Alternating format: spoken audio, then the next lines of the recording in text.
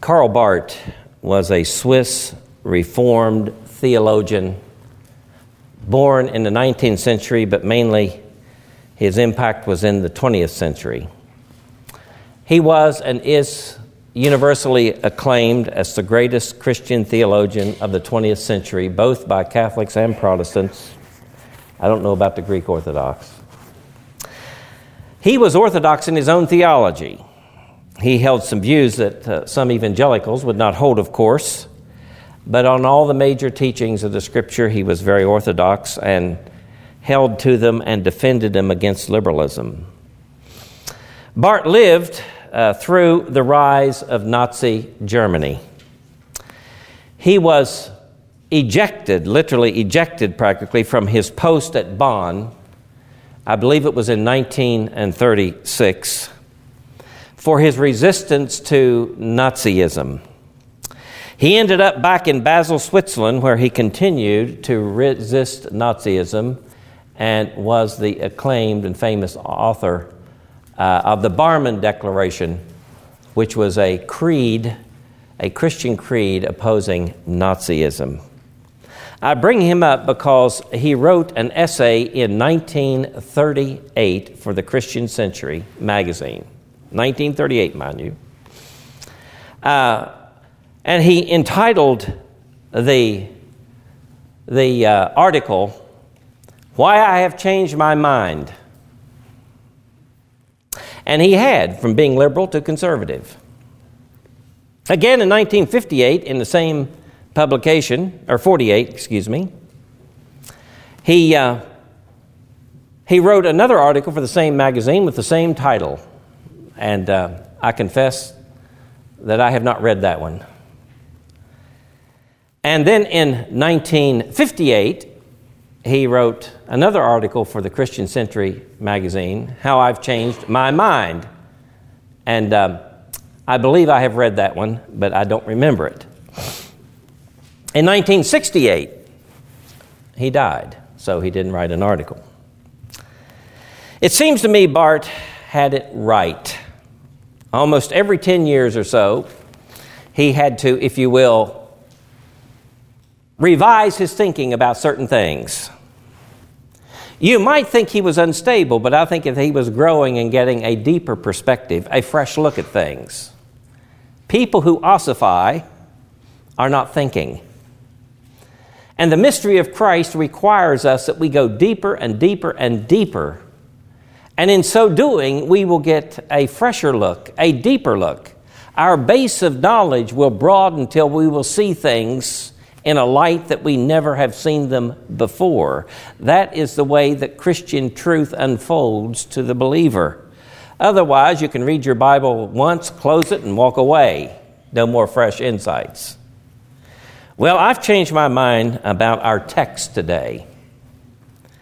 Early on in my ministry, I'm sure I've preached on this text, and if you possess a Bible with some notes on a possible sermon that I preached some years ago, you might have to make some revisions in the margins of that Bible.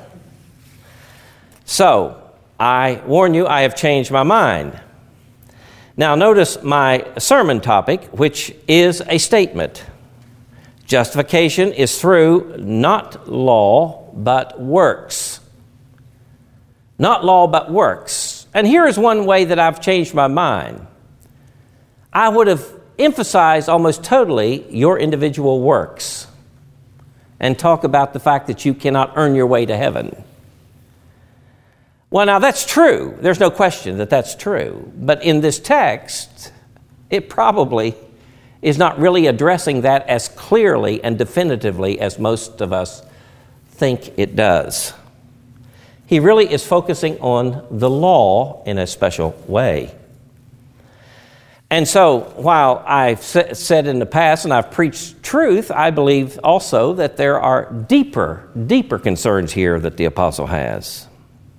Now, let me talk a bit about this text as it appears in Galatians. This is a bit of an expository sermon, but I don't like to preach heavy expository sermons. They're not edifying to most people. But on the other hand, I do have to address some issues. Now, this particular passage, I want you to notice, is at the heart of the book of Galatians.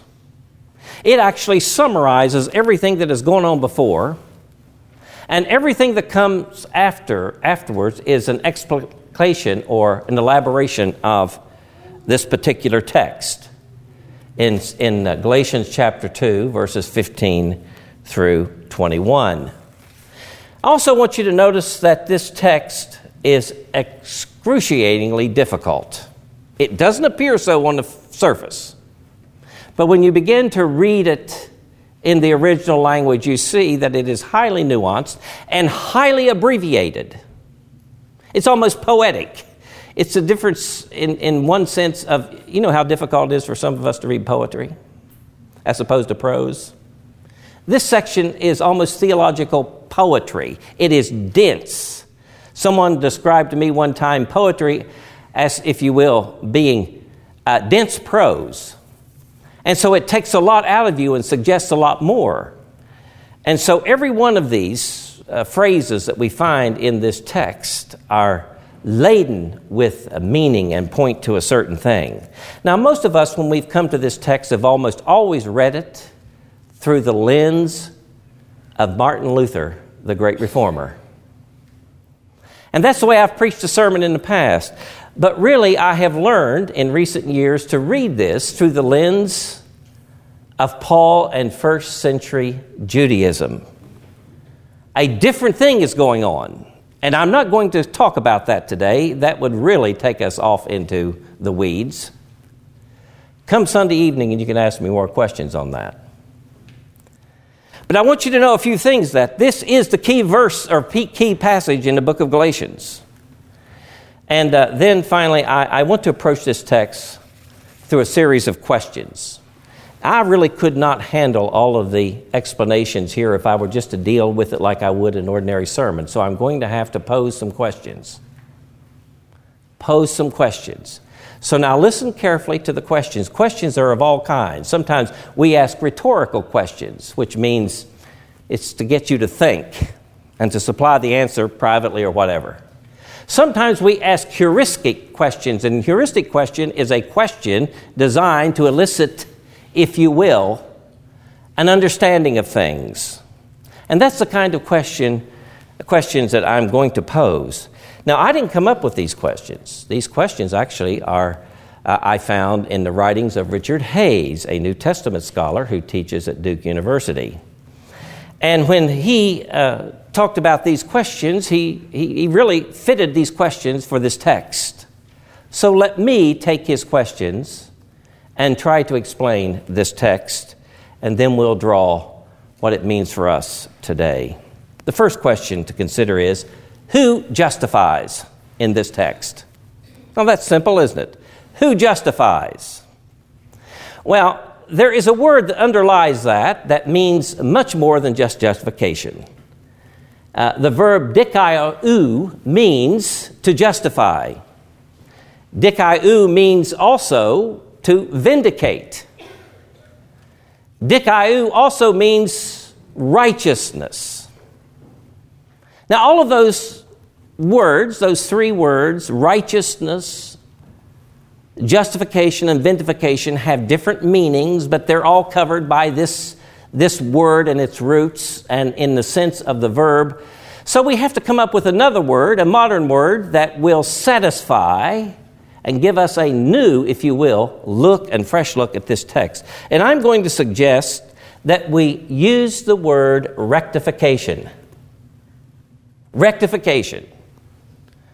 So when our text says, as we find it in Galatians chapter 2, starting at verse 15, when it says, "Who are Jews by birth and not Gentiles, know that a man is not justified." I want to substitute the word rectified. Now, what does the word rectify mean? It means to make right. It means to make right. Set things right. And so, let's use that word. God is doing something in Jesus Christ to set things right. And so, who justifies? Clearly, then, it is God. It is God who makes things right. He declares us righteous through faith. He vindicates us and will vindicate us in the day of judgment. We also find that we have righteousness through Christ every day that we live. He has made right and is making right. And so therefore, let us use the word rectify. Now, the reason I'm using it is simply to pose one simple answer to this. God alone rectifies. No one else. No one else rectifies. If you look at verse 16, he says very simply, the promises, we who are Jews by birth and not Gentile sinners know that a man is not justified by observing the law, but by faith in Jesus Christ. 16a, the first part of that verse. And so God does so through the person of Jesus Christ. That is very simple. That's not difficult, except we've, if you will, broadened the term to include make right. Know that a man, he says, is not justified by observing the law, but by faith in Jesus Christ. Now, in order to understand that verse, let us turn over to Romans chapter 8. And in verses 33 and 34, we have further from the Apostle Paul an explanation, I believe, of this kind of verse and what he means. For what Paul means in Romans, he also meant in Galatians and vice versa. And so he starts off in verse 33 by asking this question: who will bring any charge against those whom God has chosen? It is God who justifies or rectifies. Who is then to condemn? Christ Jesus, who died, more than that, who was raised to life and is at the right hand of God and is also interceding for us. And then he goes on to say, and I quoted it today, who shall separate us from the love of God? But it is God who justifies or rectifies or vindicates. God alone. And in a real sense, that continues all of our life, and our final rectification will not be until the end, when we are in fact vindicated in Christ. Now, the next question is a very simple question. What role does Jesus play in setting things right? What role does he play in setting things right? Well, look at the text again. Verse 16, and this is the crucial verse, it seems to me here. But by faith in Jesus Christ, he says. By faith in Jesus Christ. Now, here's where I've changed my mind. If I were to have preached this 7 or 8 years ago, I would have said that it is your faith in Jesus Christ. And it's always troubled me, the phrase, you are justified through your faith in Jesus Christ, in one sense, because it is a kind of work on your part. Let me change this, and it's legitimate in the text. We can make Jesus the subject, and it says then, we are justified through the faithfulness of Jesus Christ. Now, get the difference. We are justified by nothing in us, but by everything being in Jesus Christ. Through his faithfulness, we are justified. We failed as covenant partners, or at least Israel did. Failed miserably keeping the covenant. But God finally, in the course of time, sent forth his Son, the faithful covenant partner, and he kept faithful to the very end, even unto death. He was obedient, it says, unto death. And then he was raised from the dead. And so our justification does not lie within some kind of subjective faith that we have, but it lies within God's action in Jesus' death and resurrection through his faithfulness. Through his faithfulness. Now, it is true that we're justified through faith and putting our trust in him. There's no question about that. But there is a deeper level to justification and having faith in Christ, and it is that we have faith in that one who was faithful to the end and justifies us so that we can have faith in him. That's where I've changed my mind. And it has to do with a little Greek grammar that I mentioned last week, between the difference between a subjective and an objective genitive, the little word in or of. In the genitive case. But that makes sense. And it is absolutely biblical and supported by all the texts that we find from beginning to end. God is the author and the finisher of our faith. Jesus is the author and the finisher of our faith. We are not rectified then through keeping of the law. We're not rectified by our own works either, but in this case, we're not rectified through the keeping of the law. Now, this is important. What has happened here that sets Paul off on this line of thinking? You know what's happened? He's had a tiff with Peter. And when these Judaizers came, Jewish Christians came down to where Paul and Peter were, and they were fellowshipping with the Gentiles, Peter and his crowd, he goes over and eats with the Judaizers and keeps kosher law and separates from the sinner. They don't have the law by nature, Gentiles, though they have faith in Christ. Paul is absolutely livid. And he wants to let them to know that you're never, never, never justified through keeping kosher. You are justified through Christ alone. What you have done is nullified what God has done in Christ. He's rectifying everything. The law is good. I had an Australian rabbi that I heard once say this: the law is life. And he's right. Do these things and you will live. But what the law cannot do, even though it's the law of God and represents the character of God, it cannot provide you, if you will, the power to self-justify. You are justified through the faithfulness of Jesus Christ. And that alone. That alone. This is a great truth. It is bedrock truth for you, and it's bedrock truth for me. We are made right through Christ. We are made right with God. We will be made right at the end and vindicated. We're continually being made right at every moment of our life as God works in us in Christ. And so, we have not the power to set things right. Notice how futile our attempts are in this world. Look what a mess we're in culturally. In all of our high schemes to solve all of our problems, and I think that we have in the natural realm, to solve our problems through reason and experience. But look where it lands us when we reject divine wisdom.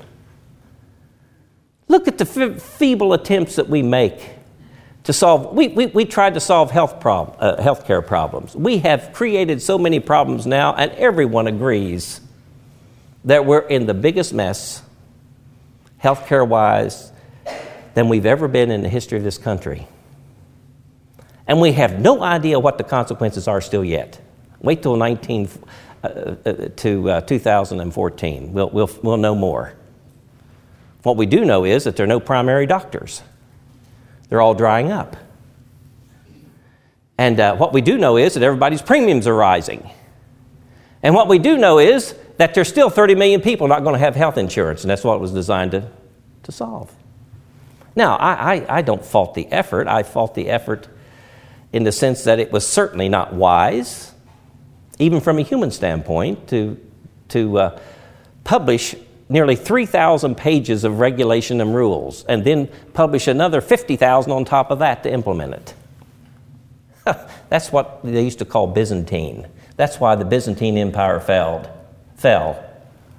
It got so weighty and bureaucratic it just crashed. That wakes everybody up, doesn't it? Well, God alone can really justify and deal with the human condition in the heart. Now, let's ask another question. What is the character? What is the character of the new life that we have received in Christ? And let us continue in the text to read it. And let me get to this other part, the last part of the verse. He says here, if while we seek to be justified in Christ, it becomes evident that we ourselves are sinners, does that mean that Christ promotes sin? Absolutely not. If I rebuild what I destroy, I prove that I am a lawbreaker. I'm not going to deal with that at this point. And I don't understand verse 19, and I'll have to admit that I don't understand verse 19. Maybe you do.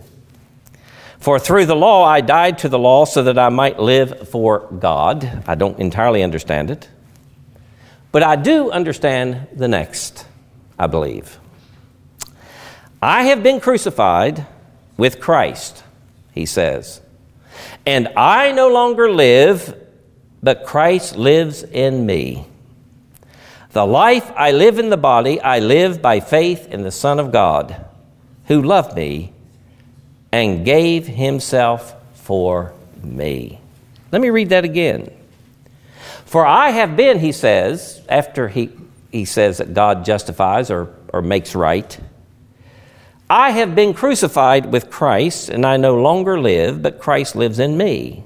The life I live in the body, I live by faith in the Son of God who loved me and gave himself for me.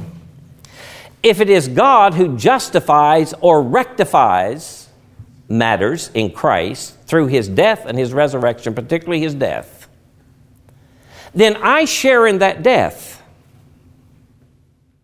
For we are baptized into his death. And that means that the old life has come to an end. And I have a new life. It's wholly in Christ. God is making things right and setting things right in Christ. And when I am in him, he is setting things right. He's doing something in you that eternity only will reveal. That's suggested in the second hymn that we sang. Now let me say what this experience is in Jesus Christ. It is not a mystical experience. There's a technical definition for mystical experiences. William James, a great philosopher in American history, that genius of a book that he wrote, Varieties of Religious Experience, does the best that I know to help us understand what a mystical experience is. It's not climbing up a mountain and having some kind of awful experience, or being, if you will, taken out of yourself and you're standing over here and God is doing something. And it's not just that, as I had one of our members say some years ago, you know, I don't love anyone, Jesus loves through me. I don't mean that either. No, you love, or you don't love. That's not exactly what this text means. So it's not a mystical experience. What it does mean simply that our old life has terminated and we are experiencing a new life, or we've entered into a new sphere, and we are now living in the sphere of Christ. And that extends, we are in Christ entirely. It's like walking from one room to the next. You walk out of one room and you close the door and you go into the next room and you're in another room and you experience it. The old room is your old self. The new room is being in Christ. We're in the sphere of Christ. And then I want you to understand then this language much like that. He goes on to say here very simply, for through the law I died to the law so that I might live for God. I have been crucified, he says, with Christ. He died on the cross when Christ died. And I no longer live that old life, but Christ now lives in me, or I live in the sphere of Christ. He surrounds me. He's in my eyes, my thinking, my mind. The life I live in the body, I live by faith, or the faithfulness in the Son of God, who continues to be the faithful covenant partner to lead me to heaven. Now, what does this mean, Pastor? What do you mean by all of this? That's nice, high-sounding theology. Well, it is. Let's see if we can get the tire on the road. It's been in the factory. It's been made. Let's see if we can put it on a car and put it on the road. This is Father's Day, isn't it? I have at least one application. We need a new paradigm for fatherhood in this country, and it's going to come from the Christian community. It's not going to come from the world. We have fathers siring children and not raising them. That's appalling. I just read about a man in Tennessee who's fathered 21 children. Maybe you saw it, something like that, 1921. Can you imagine? And then the next question from the reporter was, well, are you supporting him? No, I would like to. That's appalling. This civilization cannot survive if enough people think and behave that way. They're tearing at the fabric of society, and we give them money to support their lifestyle. If that person would actually, I think, be 9 to 5 on the job, he would not have time to father so many children.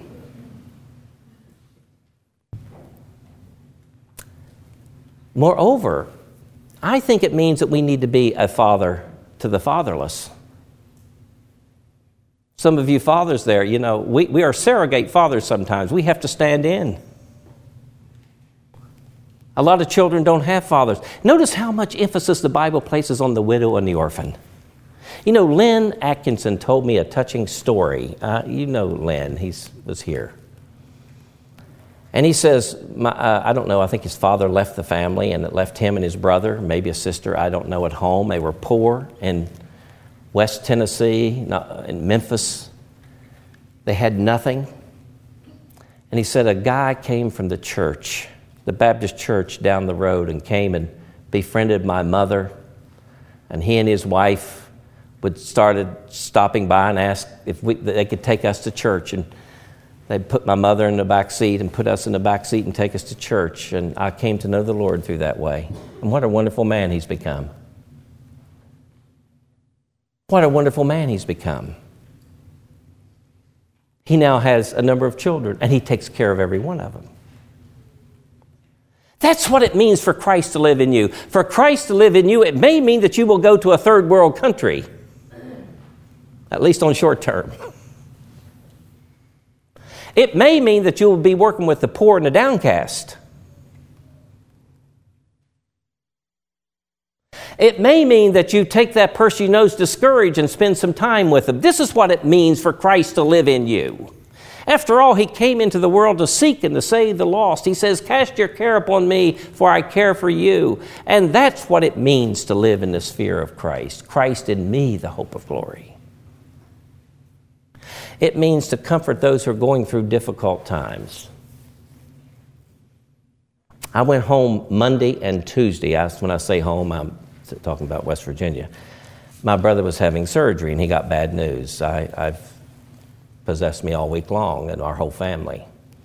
He's 5 years younger than I am. We've never had anything in our life to touch our family. Everything's been smooth sailing. My mother passed away, but she was just short of 90. Never had anything major. We've suffered some in many various ways that everyone does, but nothing major. And so my brother actually, apart from modern medicine and healing, he faces his end. And that's why I chose this hymn. Not only should we comfort people as such, but I want you to look at this hymn. This hymn was written by Natalie Sleeth. She graduated from Wellesley in music. She married a Methodist minister. She was a devout Christian, has written all kinds of hymns. And if you don't know some of them, get a hold of them. They're delightful, all of them. Her husband, at a fairly young age, was diagnosed with cancer. And when he was diagnosed with cancer, she composed this hymn. And the title of it is not Hymn of Promise. That's the way it appears in the Methodist hymnal. The title of the hymn is In the Bulb There Is a Flower.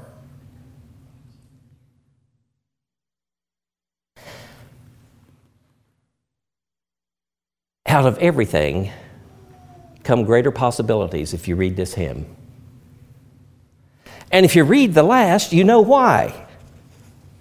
In our death, a resurrection at last, a victory unrevealed until its season, something God alone can see and do. That's what Paul is saying. We can't rectify anything. We try to make life livable. But when it comes to the deepest problem of sin and alienation from God, we can do nothing. He must, from His side, through the faithfulness of His Son, who died on the cross and was raised on the third day, the one who comes for us alone can rectify and is rectifying. But you have been called to share that ministry with Him in the body of Christ, to be a father to your children, to father to the fatherless, to comfort the mourning, to lift up the weak, to take the gospel to the bush, or to the ghetto, or to the poor. That's what Paul means. So now let me close by reading the text one more time. We who are Jews by birth and not Gentile sinners know that a man is not justified or rectified by observing the law, but by faith in Jesus Christ. So we too have put our faith in Jesus Christ, or we have put our trust in His faithfulness, that we might be rectified and justified by faith in Christ, not observing the law, because by observing the law, no one can be rectified or justified. If, while we seek to be rectified in Christ, it becomes evident that we ourselves are sinners, does that mean that Christ promotes sin? Absolutely not.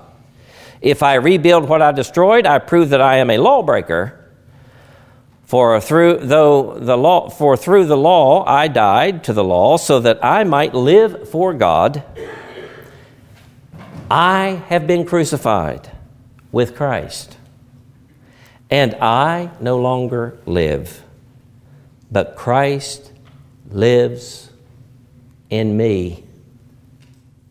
And you might add, I in Him. The life I live in the body, I live by faith or the faithfulness of the Son of God, who loved me and gave Himself for me. Amen.